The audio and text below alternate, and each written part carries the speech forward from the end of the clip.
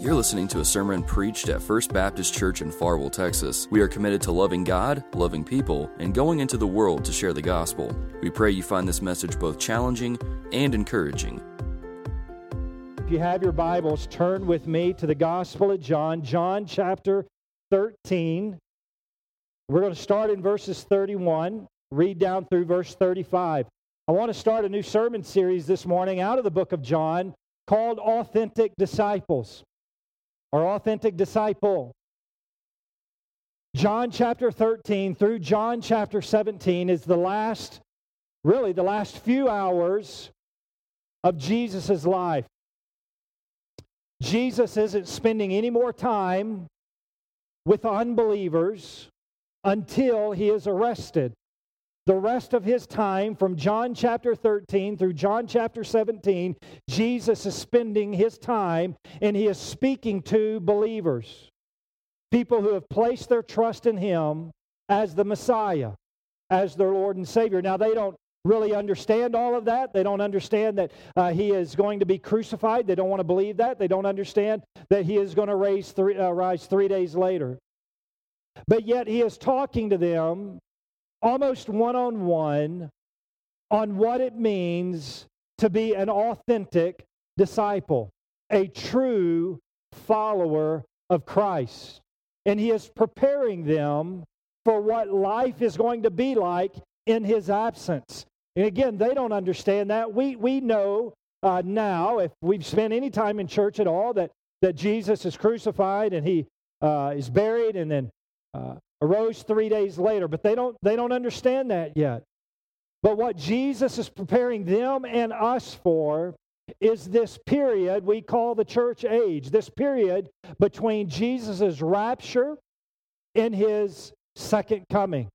And he is showing us on ways we are to live if we are going to be a true disciple, an authentic disciple. So over the next several weeks, God willing, we're going to talk about how to be an authentic disciple, how to be a true disciple. So if you have your Bible, follow along with me in John chapter 13, verse 31. It says this: when he had left, he is Judas. Judas has left the other 11 disciples and Jesus. Jesus has just washed their feet. They are in the process of having communion, having the Last Supper, and Judas leaves the crowd. He leaves with the purpose of turning Jesus in to the Pharisees and the Roman guards. When he had left, Jesus said, "Now the Son of Man is glorified, and God is glorified in him."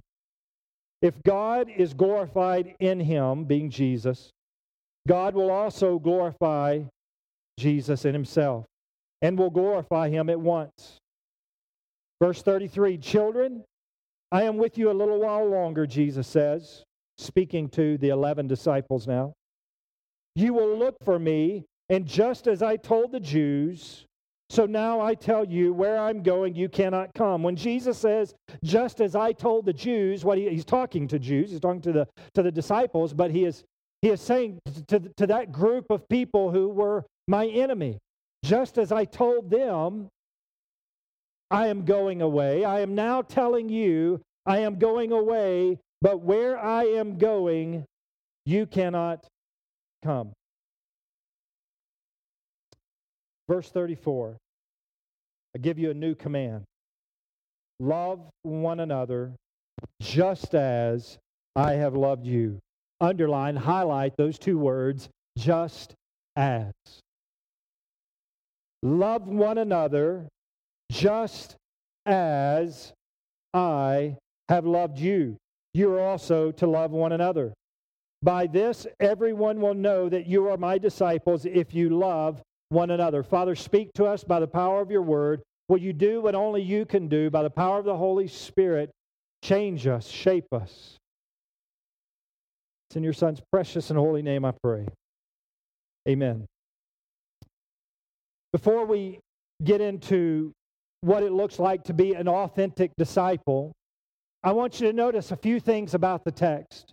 And the first is the weight or the emotion, if you will, that is in the text. And I would encourage you, as you study God's Word, always look for the weight or the emotion. Something is going on that adds to what Jesus is saying.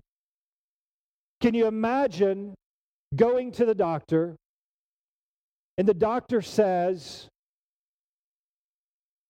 gives you a prognosis that is not good, and then he says these words, "There's nothing we can do.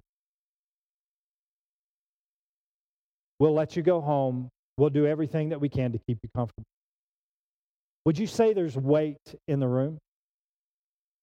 There's weight in the room. When Jesus gives that prognosis, there's weight. But when he says there is nothing we can do, all we can help you with is to help you be comfortable, there's weight there. And that's the weight or the emotion that is in the room. Judas has just left. The disciples don't know what Judas is about to do, but Jesus knows exactly what Judas is about to do. And Jesus knows this is the moment. Crucifixion is right around the corner. Arrest, the beatings, the false trial is all right around the corner. The time is now. It's here. And that is the emotion that is in our story this morning. That's the emotion, the weight that is in our story. The next thing I want you to notice real quick is the purpose of the text. And this is where it really gets in for us as far as how we can be authentic disciples. Jesus says, he uses a term that he uses nowhere else to the 11 disciples. He uses it here one time, and that is children. It's the only time Jesus refers to the disciples as children. Here's grown men, and he says to them, children. Now remember the weight, the emotion that is in the room. And he says to these 11 disciples, children, I am with you a little while longer. You will look for me. And just as I told the Jews, so now I tell you where I am going, you cannot come. Jesus has recognized their pattern. Every time Jesus goes off somewhere to pray, what happens? A crowd follows him. Every time Jesus goes across the sea to take a little bit of a break, a rest, what happens? The crowd follows him. And here he is saying, where I am about to go into heaven, we'll look at this a little bit more next week, but you cannot come. Not now anyway. You will come, but not at this very moment. Jesus is preparing his disciples for his departure. And then we get into the command. Look with me at the command. Verse 34. I give you a new command. Love one another just as I have loved you. You are also to love one another. By this, everyone will know that you are my disciples if you love one another. Now, let me confess to you from the very beginning that there is great difficulty in defining, wrapping our mind, completely understanding this command to love one another just as Christ loved us. When Jesus commands us to love one another, he's giving us a new word. When he spoke these words to these 11 disciples, he spoke a new word that they had never, it wasn't that they had never heard love before, but they had never heard love defined the way that Jesus defined it. It is a completely new word.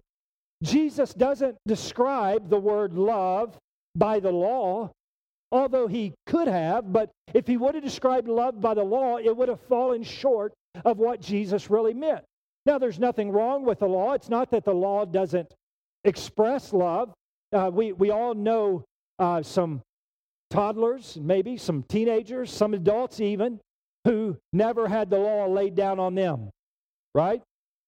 The law doesn't mean, or the absence of law doesn't mean love. Sometimes the law very well means love. Listen, if your child is playing out in the road and you lay down the law and you scream at them, get out of the road, we don't play in the road. Listen, you are saying that out of love, right? But Jesus doesn't use the law to express the word love. He doesn't define it by the word love or by the law. He doesn't describe the word love by using charity as an example either. Although charity is a great way to express love. We're called to be givers. We're called to take care of those who don't have food, who don't have clothing. We're called to bless others. But even as close as charity is to the definition, Jesus doesn't use the word charity. He uses a completely new word. He defines it in a completely new way. Listen, no matter how you or I try to describe or define this word love, we will fall short unless we describe or define it in the same terms Jesus does. Any attempt to describe this word love without describing it the way Jesus does makes the word too tame. It makes the word too passive. It makes it too powerless. It can't be described outside of describing it the way Jesus described it. Listen, if we try to describe it outside of the way Jesus described it, here's what happens. We will describe it using our feelings, using a term that ties back to feelings. Think about it. Just try to describe in your own minds quickly what it is. What does love mean? You will immediately go to a feeling. We have no sufficient word. Therefore, we must patiently strive to master the meaning of this massive word, love, with the only light that is left for us, and that is the light of Jesus Christ. It is only by looking at the life of Christ can we truly define or describe this word love that's in our command. Jesus describes the word love by pointing us to Himself. Look at the command. Love one another just as, here's the definer, just as I have loved you. Jesus points back to Himself in saying, this is what true love is. Love one another just as I have loved you. Listen, Jesus' life is the definition of love. Jesus is love. Think about all that we have studied in the first 12 chapters of the book of John. And as you study the rest of the Gospels that reveal to us Jesus Christ, all of the qualities, all the characteristics, you can look at the life of Jesus Christ and point to the life of Jesus Christ and say, that is true love. Jesus says for us to love one another just as I have loved you. I want to give you 2 points in the message this morning. This authentic disciple. What does it mean to be an authentic disciple? The first thing I want you to notice is this: the newness of the command. The newness of the command. Or maybe another way of saying it is the uniqueness of the command. He says here in verse 34, look with me, he says, I give you a new command. Love one another. Now you might be thinking, wait a minute, I mean, maybe you've just spent a little bit of time in God's Word and you go, wait a minute, I think I've heard this before. The great commandment says, love the Lord your God with all that you have. And the second is like it, to love your neighbor as yourself. Leviticus tells us to love our neighbor as ourself. Listen, the Jews and the Greeks They knew that they were to love one another. But in their minds, that meant for a Jew to love another Jew, but not to love a Greek. And in the Greeks' mind, that meant for the Greeks to love other Greeks, but not a Jew. The Jew would look at a Greek and say they are nothing but lower than a dog. They are trash. They are dung. That's what a Jew would think of a Greek, even though they would say, I am following the commands of God to love my neighbor. Sure, I love my neighbor. I just hate the Greeks. And the Greeks would look at the Jews and say they're pompous, they're barbarians. You see, the Jews had no problem loving their neighbor. But the problem was this: their neighbor became Jews who thought like they thought. And the Greeks had no problem loving their neighbor, but the problem was that the Greeks had neighbors that thought the way they thought. They might not even go outside of their neighborhood, if you will, even though they were a Greek. But do you remember what Jesus says? While he preached the greatest sermon that's ever been preached, the Sermon on the Mount, Matthew chapter 5, verse 43. Listen to it as I read this to you. Listen to what Jesus says. You have heard that it was said, love your neighbor and hate your enemy. But I tell you, here's the weight, here's the power of this text. You have heard from the priest, love your neighbor and hate your enemy. But I tell you, love your enemies and pray for those who persecute you, so that you may be children of your Father in heaven. For he causes his sun to rise on the evil and the good. He sends rain on the righteous and the unrighteous. For if you love those who love you, what reward will you have?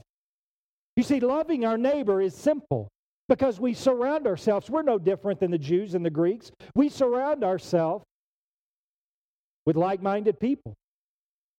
On our social media feed, we friend people that are like us, and then we're always like, where did that thought come from? It's easy to love those who are like-minded. Jesus says, what reward will you have? Don't even the tax collectors do the same? And if you greet only your brothers and sisters, what are you doing out of the ordinary? Don't even the Gentiles do the same? Be perfect, therefore, as your heavenly Father is perfect. Here's Jesus' command. We go back to our text this morning. I give you a new command. It's not love your neighbor and pray for those who persecute you, although we are to do that. But he says love one another. Love one another. Just as I have loved you. So we see the newness or the uniqueness of this command is that now the boundaries of our love is not just our neighbor. The boundaries of our love is also, think with me for just a moment, just as I have loved you. When did Jesus love us? While we were still an enemy. While we were still full of sin.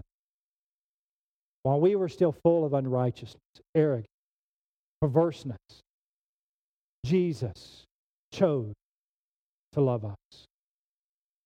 And so the scope is much larger now.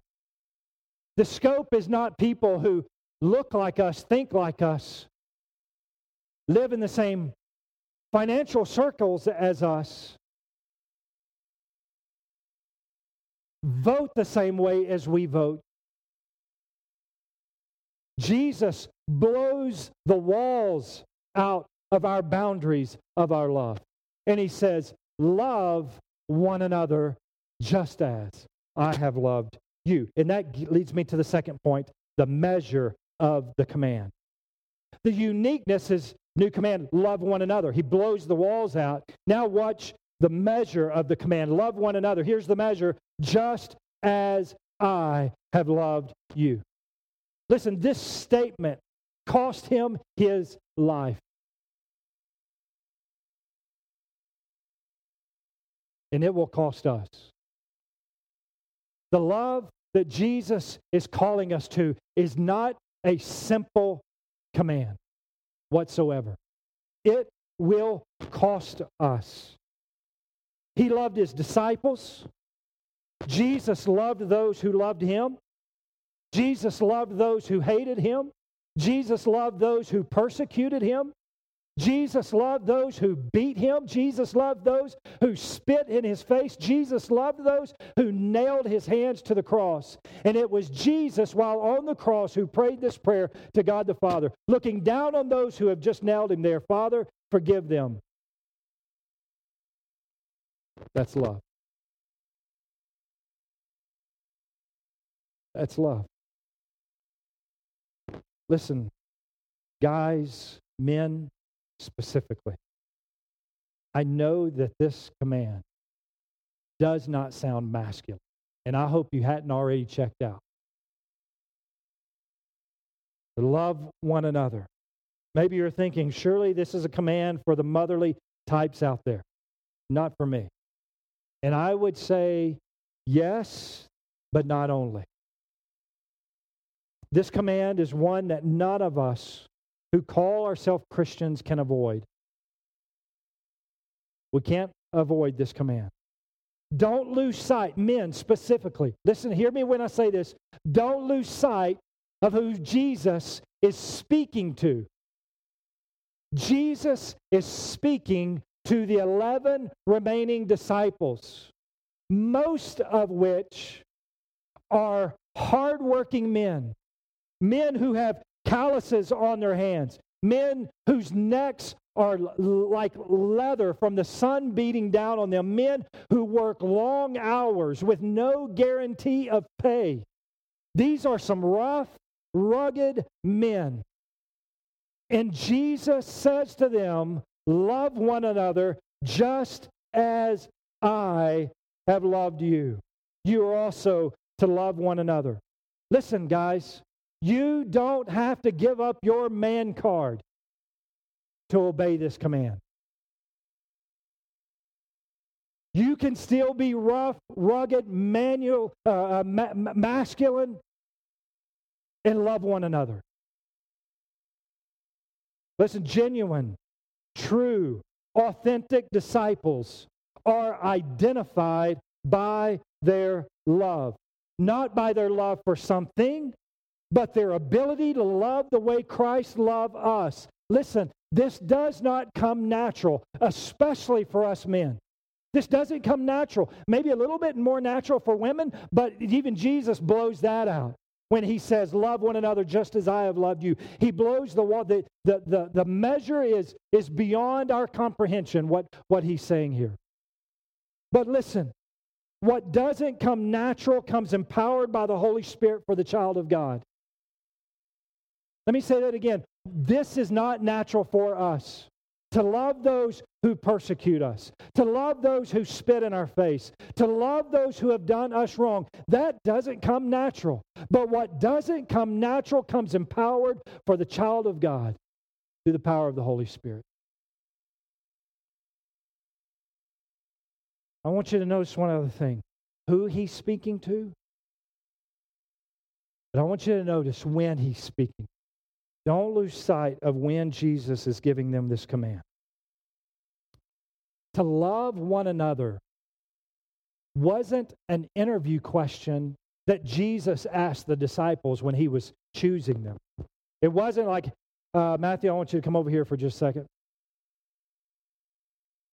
How are you doing on your loving one another? No. Peter, I know you're not doing well. Thomas, no, you're not either. No, it wasn't an interview question. Jesus didn't start here. This is key. Jesus didn't start here. Jesus calls them as they are to follow him.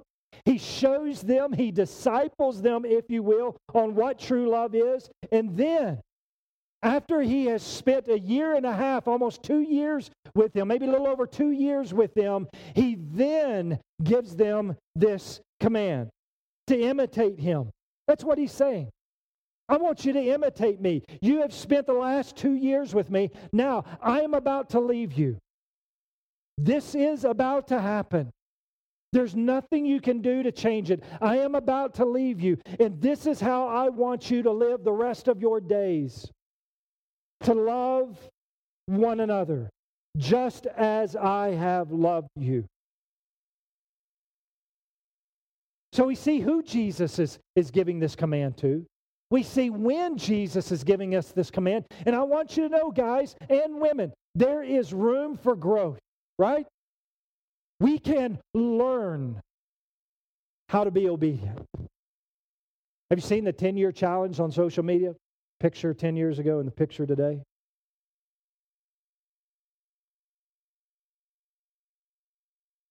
Has your walk with Christ changed in the last 10 years? Have you been shaped, have you been molded to be more like Christ? This is what Jesus is doing with the disciples. He knew they weren't here when He called them, but He's about to leave. And He is saying to them, I want you to do this. And I want you to imitate me. You've seen how I've loved the people who have spoke ill against me. You've seen how I've loved the people who have tried to harm me. You've seen how I've loved people who have continued to question me time and time and time again. Now I want you to go and do likewise. Listen, it cost Jesus his life. Listen, I want you to understand. It will cost us. It will cost us our time. It will cost us our energy. It will cost us our financial resources. It will cost us our self-defined, culturally defined way of life. And to be honest with you, this is why this command is refuted. It's because it'll cost us. It's why this command is made fun of. It's because it'll cost us. It's why this command is made light of. It's why this command is ignored. It's why this command is disobeyed by many Christians. It's because it will cost us to be obedient to the command that Jesus is giving us. If we're going to be an authentic disciple, it will cost us. Listen, of all of our emotions, of all the emotions that we have as human beings, love is the one that we're the most selfish with. It's the one we give away the least because we don't want to pay the cost. Because we don't want to be harmed. We often ask the question, before I give you love, what will you give me? What am I to gain out of this relationship? Do you see why Jesus defines the word love the way He does? It's a new word. It's a new command. Love one another just as I have loved you. The third thing I want you to notice is the purpose in His command. The purpose of the command. Oh, this is it. Verse 35. By this. What is this? The way we love one another. Just as Christ loved us. By this. By us fulfilling this command. By us being obedient to this command. By us growing in this command. Everyone will know that you are my disciples if you love one another. This is our responsibility in the absence of Jesus Christ. Listen, this is the fuel. You and I have 168 hours this next week. And this is the fuel behind those 168 hours. No matter what you do in the next 168 hours, you can obey this command. It's going to cost you. But remember, it doesn't come natural, but it's empowered by the Holy Spirit. You and I have the ability in the next 168 hours, we have in the next few minutes, but we have it in the next 168 hours to say, God, every place my feet go, I have an opportunity to love others the way you have loved me. And you say, why would I do that? Why would I go to school and love others the way you loved me? Why would I go to work? Why would I go shopping? I don't know why you'd go shopping anyway, but why would I go shopping? Why would I go wherever Wherever your feet take you for the next 168 hours, God is saying, I am giving you an opportunity after an opportunity after an opportunity to love others outside of your bubble, outside of your comfort zone, outside of your scope. I'm giving you an opportunity to love them the way I have loved you. Why? Because then they will know that you are my disciples. How's the world going to know? Because we checked in at church? How's the world going to know? They will know by the way we love one another. Let me close with this story. A number of years ago, a Belgian man by the name of Johann Lucas. He was an evangelical missionary to his home country. And he's struggling that no work is being done. There's just no fruit. Thank you for listening to this sermon. If you'd like more information about our church or have any questions regarding the sermon you just heard, we would love to hear from you. You can visit our website at www.fbcfarwell.org or send an email to info@fbcfarwell.org. You can also find us on Facebook and Twitter by searching FBC Farwell. It is our prayer that the sermon you listened to was equally challenging and edifying to your walk with Christ. Thank you again for listening, and have a blessed week. He is hopeless, which drove him to prayer. Prayer drove him to Scripture. And God took him to John chapter 13. In this verse, to love one another just as Christ loved us. And Johann devised a plan. First, he gathered together a diverse group of men and women, Belgian, Dutch, Americans, whoever would come. He cries out to the nations, whoever would come, come. And he prays that God would send workers into the harvest. The second thing that he does is he rents a house and they live together for 7 months. Now, guess what happens when total strangers from different countries come together and they live together for 7 months? Strife, tension. That strife and tension did the same thing that the hopelessness did to Johann. It drove him to prayer, and it drove him to Scripture. The Scripture took him to John chapter 13. Love one another, those who are causing strife, those who are causing tension. Love one another just as Christ loved us. And so they began to do that.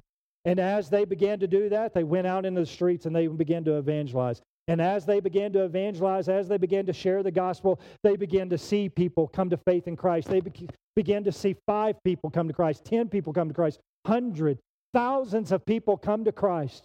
It all started when they got back into the Word of God and they became obedient to the Word of God that says this: love one another just as I have loved you. You know what the unbelievers in Belgium began to say? That's that group of people. They're lovers of one another. That's what the lost people began to say. They saw within this diverse group of people who at one time was having strife and having tension against each other, they are now loving one another, and they recognized that they were disciples of Jesus Christ. And they didn't see that anywhere else. And revival broke out. Think about your school, student. Any tension, any strife? Parents, grandparents, in the workplace, in the family, any tension, any strife in the neighborhood, any tension, any strife in the church house? Surely not. Any tension, any strife? What's the answer? For them to get it right? No, the answer is for authentic disciples to love one another just as Christ loved us. Amen?